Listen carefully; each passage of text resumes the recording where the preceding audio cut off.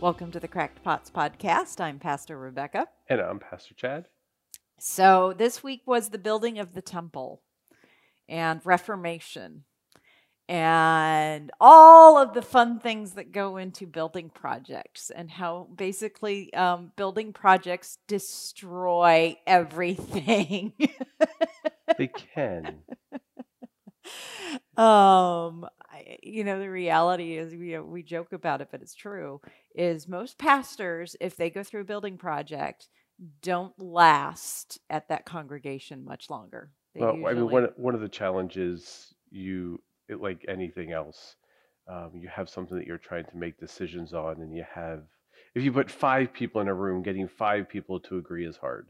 You get a congregation of a couple hundred, and getting a or couple thousand, hundred or people or 1,000 people to agree, yeah. yeah, it's really hard. And then that often doesn't spill out in positive ways, and yeah, it becomes a mess. We could do it like Solomon, who didn't really care who agreed with him. Yeah, Solomon. I mean, there's one advantage to a monarchy or a dictatorship. I'm in charge. I make the decision. Y'all just live with it. Suck it up. There you go. Yeah, Uh, I mean, the reality was even God didn't want the temple, but by golly, Solomon was going to build it. well, I think that's what I was going to say. Most building projects, church building projects, there's a stated need and agreed upon need most of the time. That most people say, okay, so we need to add on to our facility or build a new one or whatever. Most of the time, there's agreement there, and then the mess kind of plays out. Solomon didn't even have that. He was like, well, I'm going to build a temple. Well, and to be fair, David wanted to build it first. And when David proposed the idea, the prophet Nathan thought it was swell. He was like, yeah, sure, that sounds like a good idea, because who would not agree with the notion of, yeah, we maybe need a building to actually come together and come into and meet and worship God, and let's go do this thing. The prophet Nathan originally was like, yeah, do it. Well, then God showed up that night and was like, I have other ideas. Don't let him build that temple. I have no need of a temple. I have never, I have never wanted or asked for a temple. I have my tabernacle, which is mobile. I like being mobile. I like going where my people go. It's almost like God has some sort of wisdom or something. It's like God knows what he's talking about. It's really weird. It's also kind of infuriating and frustrating sometimes, because what God knows and wants a lot of times doesn't match what I know. Right. Well, and it's kind of like a kid's relationship with their parents, Yep. and we don't always want to admit our parents are right or we're right, and go, oh man. Same thing with God. It's like, oh man, God was right. God was right. God was Don't. right. Yeah. Don't do this. It's not a good idea. Well, I mean, and what's going on here is just kind of the further adoption of the ways of other nations when they decide they're going to build a temple. So I want to backtrack for 1 second, Sure. because I do agree with the David Nathaniel theory of a gathering place. Oh, absolutely. I think that is excellent. I love that, and I think that absolutely holds true. Gathering place for God's people to come together, and for me, is the sanctuary a place of worship? Yeah. Is it I'd almost rather You said that in a strange. well, I'd almost rather equate the sanctuary to a toolbox as well, where you come to acquire tools to live out your faith. So you're not just here, because if you're just come to this place for worship, well, I'm going to come, I'm going to worship God, and I'm going to go. And then it becomes a singular event and not a transcendent, life-changing event where your life is transformed and therefore you transform the world. So I think that's where I struggle and hesitate when we come to the sanctuary for worship. Yes, we come to worship and give our praise and our offering. Those are true, and I think that they're valuable.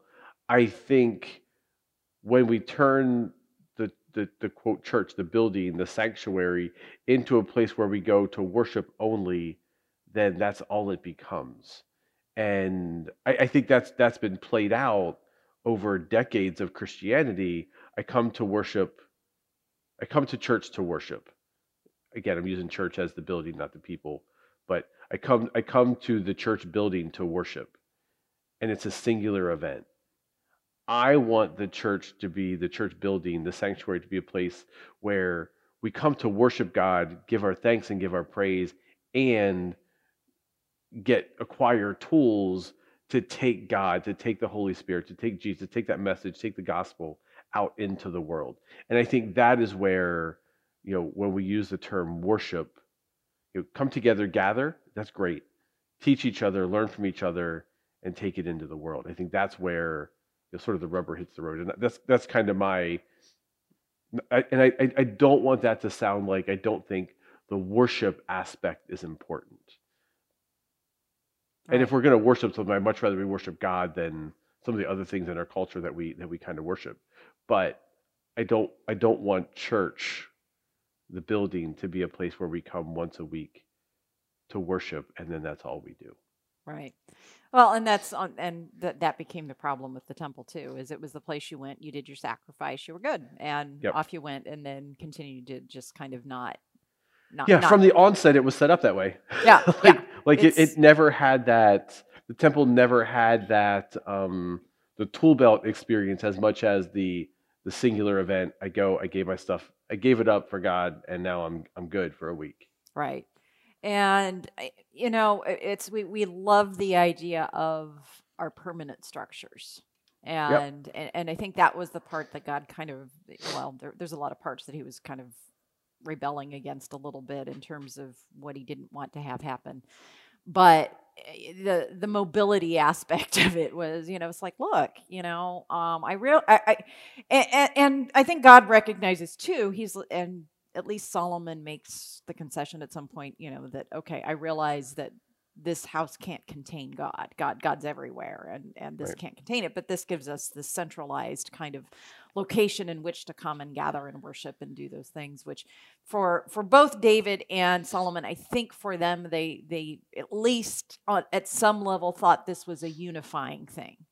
This was going to bring people together, bring them to Jerusalem, bring them. This is the place in which you come and worship and sacrifice to God, and that centralized location can be a good thing. Now, kind of how it winds up playing out is first of all, God's kind of like, First of all, I don't probably even need the ark and the tabernacle and all that kind of stuff, but I recognize people need a place.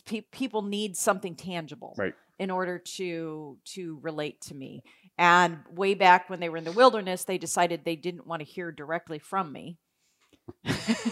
They wanted an intermediary. They were like, you go talk to God, Moses, and we'll just listen to you. And we know how well that works out. But they were really afraid of God's voice, and they didn't want to hear it, which I always find very ironic that we sit here always going, well, gee, I want to hear God's voice. I want to hear, these things. And when they actually had that opportunity, they were like, no, you go talk to God. It was no, God scares us. So how about you deal with that, and then you come talk to and tell us what God says. So we can disagree with you instead of with God directly. Exactly. That's what it boils down That's to. pretty much what that boiled down to, was we can argue with you easier than we can argue with whatever that is. I don't want to argue with God. I know I'm going to lose that one. Maybe I can say that you're interpreting wrong. Yeah, I can argue with the prophets. Yeah. And that's how, God. And they did. They hated the prophets. Yeah. Oh no, they argued and fought with the prophets all the time. But so anyway, David got this idea in his head, and Nathan initially was all, let's do this. And then God was like, no, let's not do this. I think this is not a good idea. And as I mentioned in my sermon, part of the reason is again, that whole system that other nations had, where you have a king, a monarchy, and you have a temple system, and the two are linked. And the temple system happens to also be this administrative center, and a whole lot more, well, a whole lot more does go on than just worship at these temples. They're the gathering places, they're social places in terms of coming and eating, because when you sacrifice, you got Right. lots of food. Right. So that's where you got your meat usually for the week. They didn't eat a lot of meat in the. I would not have done well. Yeah, they didn't I do need a my lot of meat. meat. But when they made sacrifices, that's when they had their meat fests. Yeah. Ooh, I like that, a meat fest. Yeah, they would have. That's meat what I need, a fest. meat fest. Yeah, because Yeah. they would cook up the stuff, and Yeah. and what they didn't completely burn up, they would actually eat. And then Getting hungry. yeah, it's only Ah, we're pretty early in the morning. That's right. too. We're talking about meat. It's not even 9 a.m. yet. Yeah. Anyway, so it's a social place, which that in and of itself is fine. It just then also became a bank. And if you get into the New Testament and how the temples were operating there as well, you get a feel for it when, well, first of all, Jesus goes in and gets the money changers out, because, there was this whole The angry Jesus. selling of the sacrifices, and the fact that only the poor people could not really afford to Right. pay to make a sacrifice, et cetera, et cetera. But there's also the issue of in when Paul goes into places like Ephesus, and they're making the idols and the whatever, there's an economic issue where the temples are banks, because they do the money changing kind of thing. They also sell idols and the pagan ones and all that kind of stuff. And it is the center, and they also store grain for food. So your food distribution is coming from the centralized kind of location. And it really becomes a point for abuse, put it that way. A place for the people in charge to really abuse the poor people, the little peons, so to speak, of their kingdoms. And God kind of wasn't into that. He was trying so hard to get the Israelites away from what other nations did. He didn't want that very focused, centralized, only a few people have power kind of idea. And that, recognizing, yes, there are going to be people that have to be raised up, that have to lead, that have to, that have to have some element of power. Right. But it wasn't supposed to be based on, originally, it wasn't supposed to be based on your birth. It wasn't supposed to be based on any of those kinds of issues. And yet that is what the people want to embrace. And let's face it, it's hard to do something that you aren't familiar with. Doing something a new way that has never been done this way before. Yeah, blazing trails is hard. It's and hard. And God was trying to set something up that had, at least not in any known way for quite some time, had the world really ever seen a society function that was a collective, that were actually kind of banded together in some form. Tribal things were very common, but you usually still had this centralized kind of location, and God's trying to get them away from that idea. And it just doesn't go over well with the people. They want, let's face it, people kind of want, to some degree, to be told what to do. They say they don't. Right. But at the same time, they crave leadership. They crave that. Back when I was a kid, this white stuff used to fall from the sky when it was cold. Oh, I remember that? that. When I lived in Minnesota and Nebraska, we used to have that. Yeah, it was I don't really remember. strange. I don't remember what that's started called with an anymore. S, I think. Yeah. Oh, snow. Oh, that. Yeah, right. that snow stuff. And I cross country skied as a kid, And at some point, we would go to different places, and we would break our own trail. It was hard. Like it was hard work. And then at one point we decided to go, I don't remember, somewhere north of where we lived, and there was actually, it was like a cross country ski resort, and they actually groomed the trails for you. Hmm. Oh my God.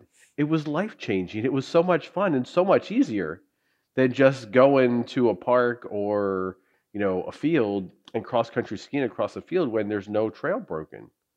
So and again, I think it's, oh, well, where do I go? What do I do? This is harder work. Yeah. And, when we went to this other place, it was nice because, hey, here's a map. Yep. Oh, and look, we've already done the hard work for you. You just follow along and enjoy. Yeah. Put your feet up and relax. Now, if you haven't cross country skied, it's hard work even on a trail that's already been broken. It's just harder if the trail hasn't been broken.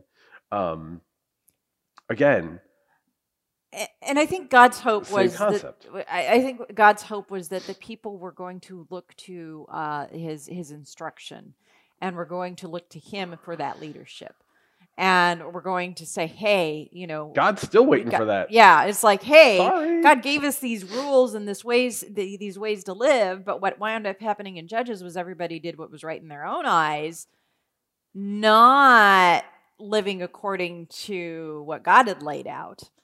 And so that then led to this lack of leadership and this corruption and this, well, we're not following God's ways, but we need a leader. We need something. And so if we're not going to do this, we want a king. And so that's kind of where that all winds up. And then, naturally, the whole culmination of the temple thing is that it eventually gets destroyed a couple of times. And then, of course, you also have Jesus becoming the temple.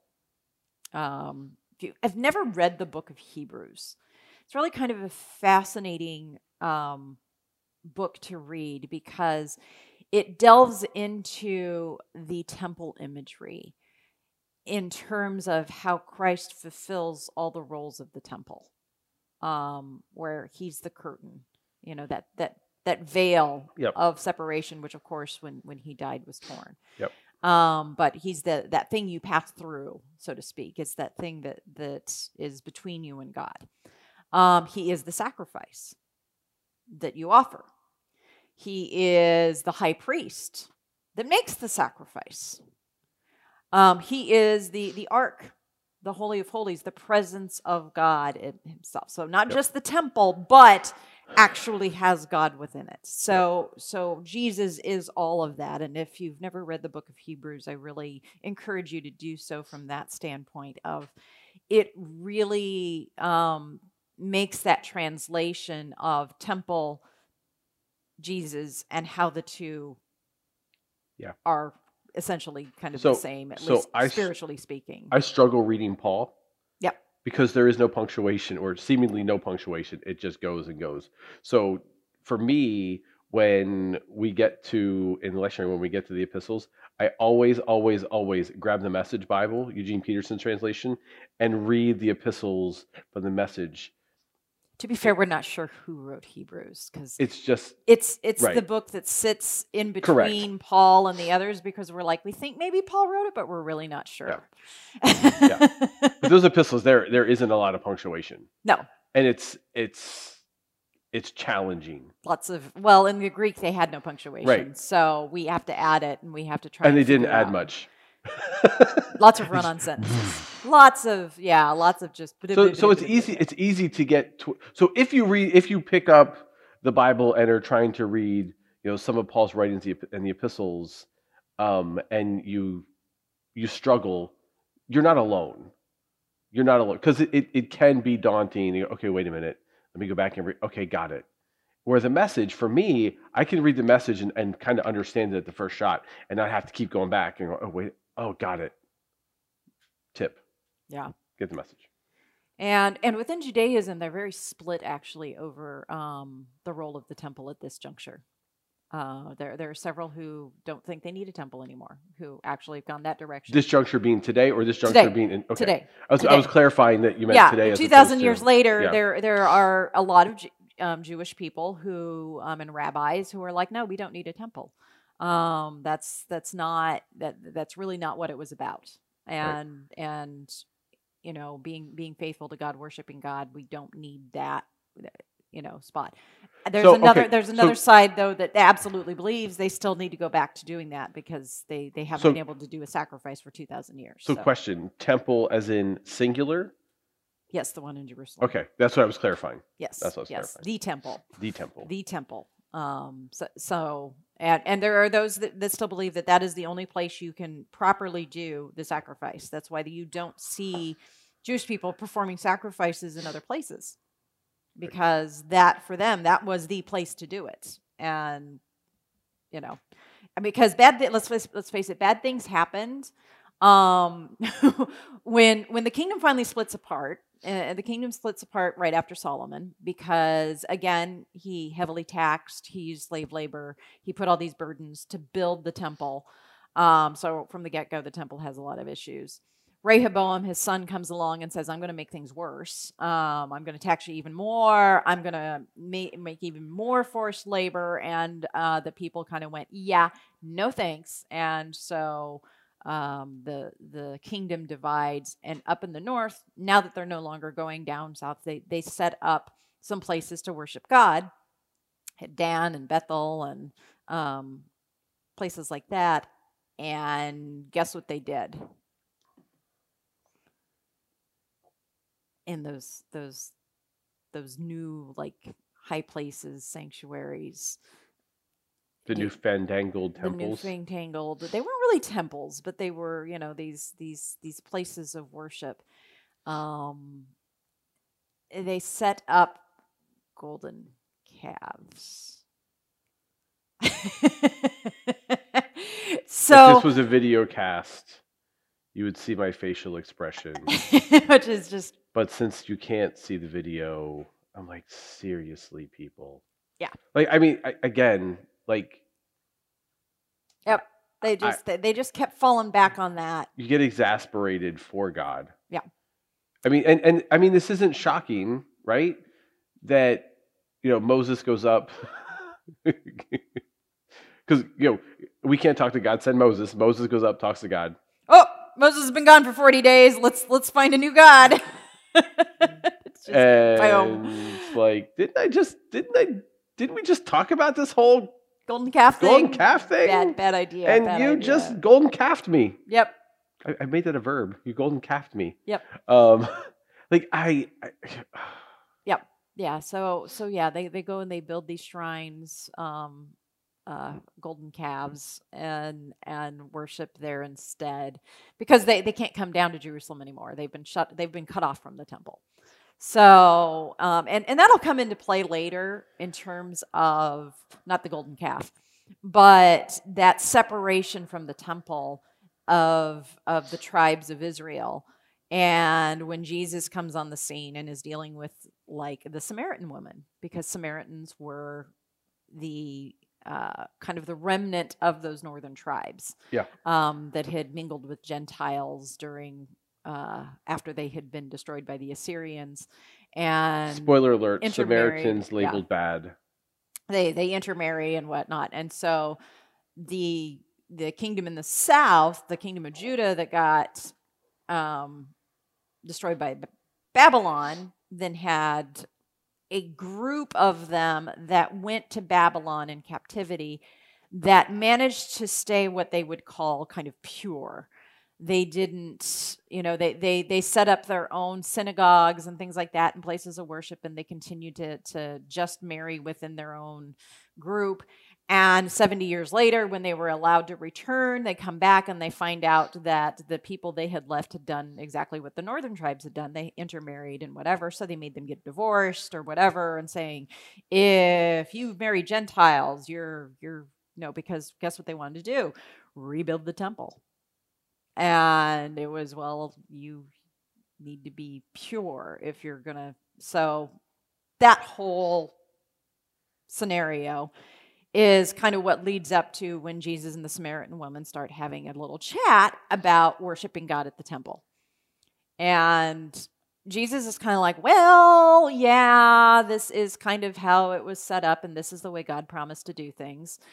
Because God, again, kind of works in the midst of our messes. Yep. Works in the midst of our mistakes and the things that we set up, and God's like, okay, this is what you're going to do. That's what keeps God so busy. Oh, I know. He's like, this isn't what I had in mind. That's called job security, I guess. Isn't what I had in mind, but okay. But then Jesus says, but the time is coming when the temple will not, this centralized location is not. You will be able to worship God on every mountain and blah, blah, blah. So, again, the problem at that point in time was worshiping God on every mountain tended to turn into idol worship of some sort. So that was why it was usually very problematic. But there's that movement then, but we still like our permanent structures, even if we don't think we need a centralized location kind of thing. We still like our big buildings, our pretty buildings, because we want to worship God. We want things to be inspiring. We want things to touch our souls. I'm an art person, so of course I love stained glass. I love those kinds of things. They're beautiful and they speak to me. And at the same time, you can go a little overboard. And if you don't have the money for it, maybe you shouldn't embark on it. If you're not going to be able to. It's very Dave Ramsey-ish. Yeah, well, you have these ideas. And if there are people willing to give you the money to do it, awesome, because they have the means and whatever and are behind it and say, sure, let's do this. But if you're a pope and you're like, my bank is empty, my piggy bank is broke, and I need money, so I'm going to go out into where all the poor people live and fleece them of money so I can build this beautiful basilica. I'm going to go with that maybe isn't what glorifies God. I sighed. Yes, I know. Because it's this. So this is the Pope, right? Like Pope Leo the 10th. Yeah. So the Pope, who in seminary, when I was in seminary, and is it considered calling a pope? What's the language they use? No, that's not the language they use. They don't. They go into some kind of cloistered. Yeah, then they're smoking. Thing, and the white smoke versus the black smoke until you have a new pope. Yeah, they vote. Whatever that process is called. It's not It might be cloistered. That sounds. I don't know. Anyway, we're gonna Google it. Or maybe. So that whatever that process is, and again, language escapes me. When I was in seminary, they were bringing on a new pope. So I remember going, who cares? I'm not Catholic. I'm Lutheran. But the reality is, at some point I realized the ignorance of that statement. Because the reality is the Pope, whether we like it or not, is kind of conclave. Conclave, that's it. The Pope becomes the figurehead of Christianity. Right, whether we like it or not. For a lot of people... When the Pope speaks, people listen. Yes, good or bad. Right. Positive or negative. So, because of that, the Pope has some authority and has that stature, good or, again, agree or disagree, good or bad, whatever. It's just kind of the way it is. The Pope has this stature and is given this power and given this authority that when the Pope speaks... There's a certain weight to it, which in this case makes me wonder what the hell the Pope was reading in Scripture, because he missed a lot. That if you're willing to say, okay, I'm going to enslave people or defraud people of their wealth, of their money, in order to build a temple, you've kind of missed the point of Scripture. like by a long, like, be it's fair- not a near miss. To be fair, he had some examples to follow in Scripture.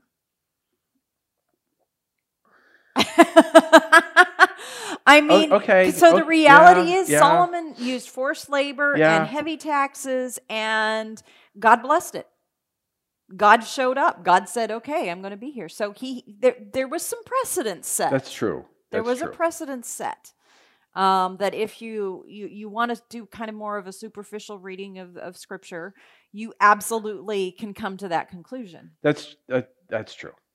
And I guess so. I guess for me, you have to ignore kind of some of the points that are being made with the author when they're talking about it, where they highlight the fact that, oh yeah, and by the way, 30,000 slaves were used. but it's really hard. I don't want this to sound anti-Semitic, but so if you're Jewish and you're ignoring the New Testament, I think as a Christian, and you look at Christian being the lens through which you read, follower of Christ, the lens through which you followers of Jesus, mm-hmm. It's really hard to read the Gospels and go, that's a good idea. That's fair. Yeah. And I don't want to say that the Gospels supersede. I mean, but can we also acknowledge that I think for a very long time, the papacy was at least at some point turned into more about power and yeah, it was about power, and it was about holding on to that power. Yeah. And it actually adopted all of the royal stuff while it was at Avignon in France. Well, it's really interesting. The pomp and circumstance around the papacy was adopted from kings. Well, I remember a couple of years ago when the Pope, the current Pope, sort of got rid of the Pope Mobile, mm-hmm. the expensive Pope Mobile. He's like, we don't. He doesn't even like living in the. Yeah. He's like, no, like this isn't. I don't need a super fancy schmancy Pope Mobile. That's not what this is. This isn't about all the money we spend on it. There's other. And people were mad.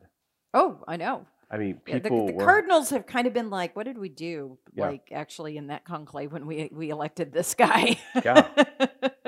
and then on the flip side, so this is what's really interesting. So you're really traditional, or a number of your very traditional, Catholics really push back against the Pope, mm-hmm. the current Pope. But the flip side has been that those who are less familiar with Catholicism are like, oh, wait a minute, this guy kind of gets it. Huh, not so bad. So it's really interesting who the current Pope has resonated with and who he's, frankly pissed off. Yeah. He's ticked off a lot of people. Yeah. But, I'm not going to get into the Catholic Church issues because they're not. We got enough issues in the Lutheran Church. Absolutely. And it's just one of those things where, you just kind of keep seeing people of faith making kind of the same mistakes over and over and over again. And I think that's the thing. Before seminary, I missed that. Like I wasn't in tune to all the ways in which humanity has not changed and frustrated God. Right. Like I viewed it as I don't know, like I just kind of missed it. Like until I got to seminary and you're studying deeper and you're looking back and wait a minute, like I'm reading this piece in the Old Testament from 3,000 years ago, and I'm going, oh wait a minute, we're doing the same thing.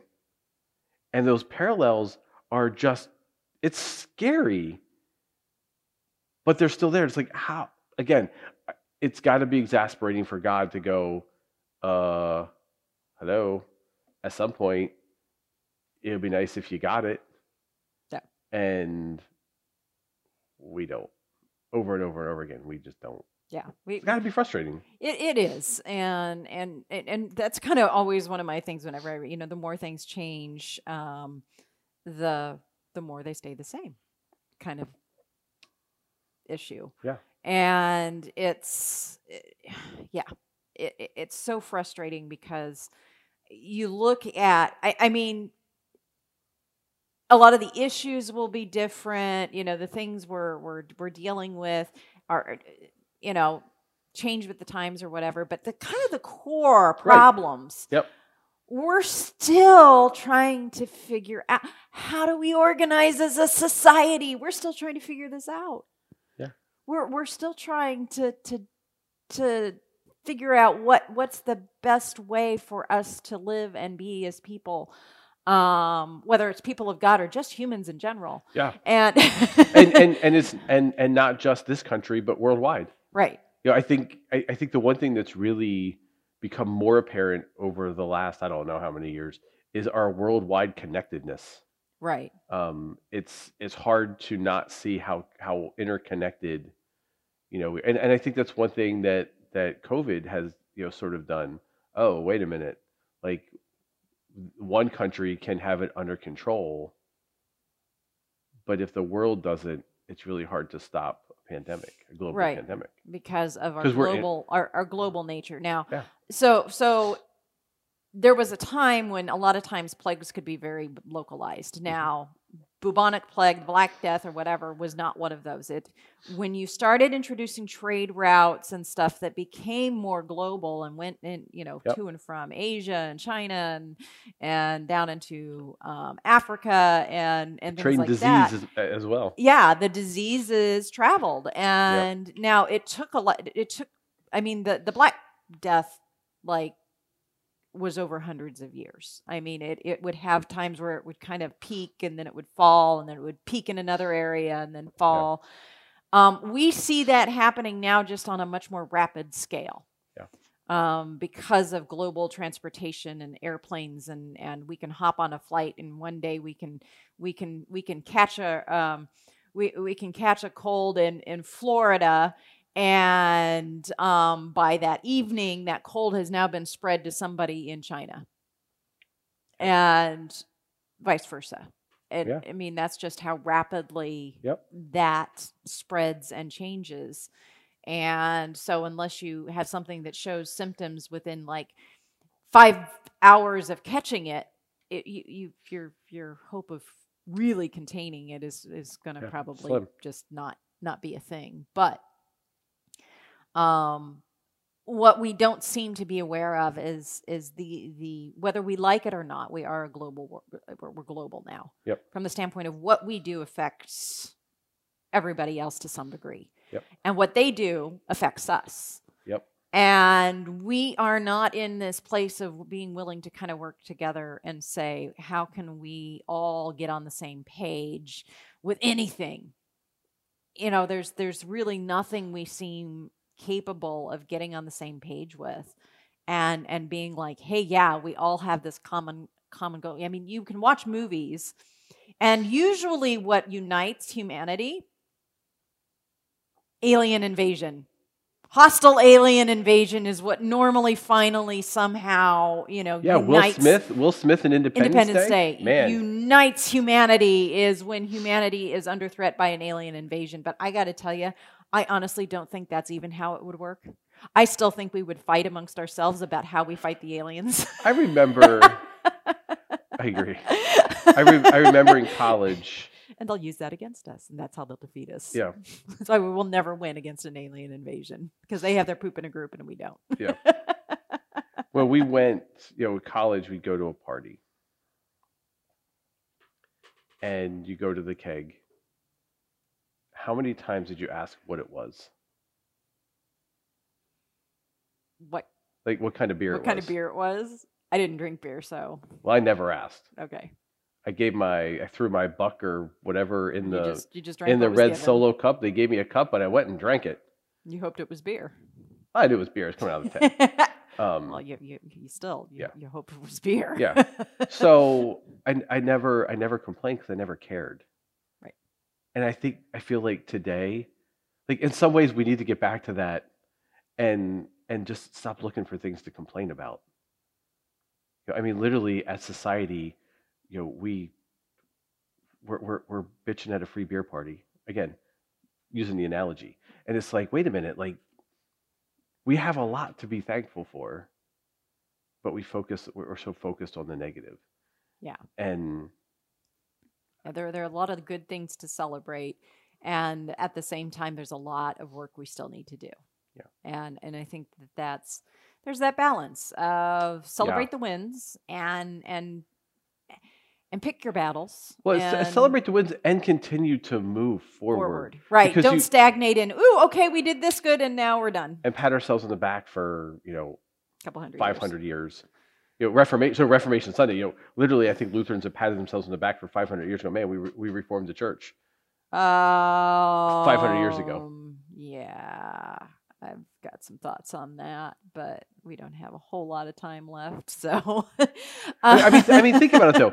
So Luther quote reformed the church, mm-hmm. and then when a new hymnal comes out, we fight about the new hymnal. Yeah, we freak out. Well, like I said, here's that thing is that, and I kind of mentioned this in my sermon, is we do this thing where God promises us something. I'm going to be with you in the sacraments. I'm going to be with you when you gather, whatever. Then we fight about how that all takes place. Yeah. And not for infants. Well, not in wafers. Well, not in grape juice. Well, not every week. Well, yeah, and yeah, not everybody. Yeah, not you. Yeah, I mean that just it gets kind of frustrating. It gets a little frustrating in terms of it's like, is there anything we can just not fight about, even when it comes to this? But here's the beauty of, even though we fight, God doesn't throw up his hands and say, I'm just done with you. I mean, that's the amazing part. The other consistency thing through Scripture. The other consistency, well, yep. Okay, there were a few times God was like, I don't know, I think I'm going to be done with you people. And Moses had to argue him out of it and say, that's not going to look good to the neighbors. Don't do that. Yep. But it kind of got past that point. Yep. And was like, no, okay. I mean, you think about it, God kind of progresses. So he gets ticked off that humanity stinks. And so he sends a flood, destroys all of humanity, except for this one family, because maybe this one family can be the one family that'll do it right, and they'll repopulate and blah, blah, blah, blah, blah. That doesn't work out so well. So then he kind of is like, okay, I'm going to have this nation, and this one nation of people that's going to be my people. And they're going to be this priestly nation. They're going to be this beacon, this light, this whatever that everybody else is going to learn from. And this is how it's going to work. And when they all go off with the golden calves and things like that, God's like, okay, I'm done with that. I don't want to do that. I want to just go through you, Moses. And maybe your family. So he kind of tries to do the Noah thing again, only not just completely destroying everybody in the world. But he was ready just to destroy the Israelites and be like, okay, just you. And Moses is like, no, that's not how this is going to work. You brought us out of Egypt, and you're our God. And if you destroy them at this point, what's the message is that sending? So God doesn't. And then from that point forward, he kind of keeps trying to do this. So he even tells Solomon, well, if you walk in my ways, I'll the thing I promised David, I'll do through you. If you do what I need you to do. The reality is Solomon didn't follow in God's ways his whole life. He eventually, his lovely harem of 700 some women and whatever. Who's counting? He eventually started following other gods, the Asherahs and whatever, and he instituted Asherah worship in I think even in the temple, and there was, so he was not by any means perfect. He did not do everything that God really wanted him doing. And yet God still kept his side of this. Right. And said, I'm going to keep doing this. I'm going to keep working through this, even though you didn't do what I asked you to do, when you did not actually walk in my ways. Right. I'm still gonna do what I'm gonna do. Yep. And I'm gonna keep that promise, and I'm gonna stay faithful. And that becomes really the mantra of Scripture: is God's the faithful one, we aren't. Yeah. God's the faithful one. And thank God for that. Yeah.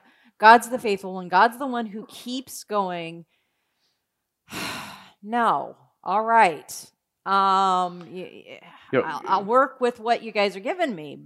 But I still have the way I want everything to be. And I still have the way I want you people to live, because that is how life flourishes. You know those inflatable things that you had when you were a kid? They were like maybe 3-4 feet high, and you punch them and they fall over and come back up. Mm-hmm. Like, I feel like that's God. Yeah. Like, we continually like punch him and punch God, and God like gets knocked down and is like, get back up. And then humanity punches God again, and then God's like, let me try this differently.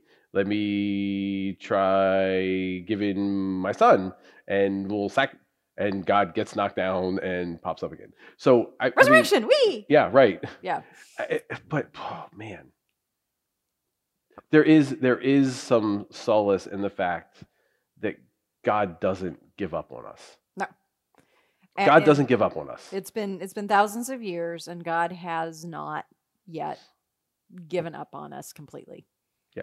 And there's got to be times that are rougher than others. But I also know that there are times that God rejoices at things going on. Yep. But there's also times that he weeps, and there are, the hope, the big hope of Christianity, of course, is that eventually, it's the every eye will see, every knee shall bow kind of thing, is basically, we'll eventually everybody's going to finally get, wait a minute, the way God wants us to live is actually maybe the way we should live. Eventually.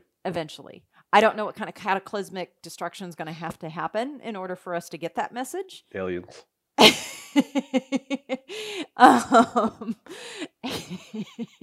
Should not have brought that up. But you might be right.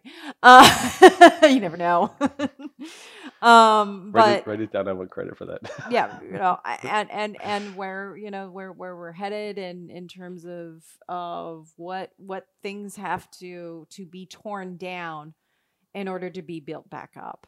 The temple had to be destroyed, and then Jesus is the new thing. So let's do some building, people. Yeah, we need to build God's kingdom. Yeah. And that's not bricks. Focus. And that's not bricks. No, it is not. Just bricks. To be clear, God's kingdom is not bricks. No, not brick and mortar. He does not need or want another temple, church, etc. We may build those because we need them, but God does not need them. Yep. And I think God recognizes the difference between the things that we need and the things that God does not need communion. We do. Yep. God does not need a place for us to worship. We do. Yep. And so he gives us the means through which we are able to carry those things out. And he continues to give and give and give, because there's an abundance. We live in a world of scarcity, of where we think we're not going to have enough. We always do.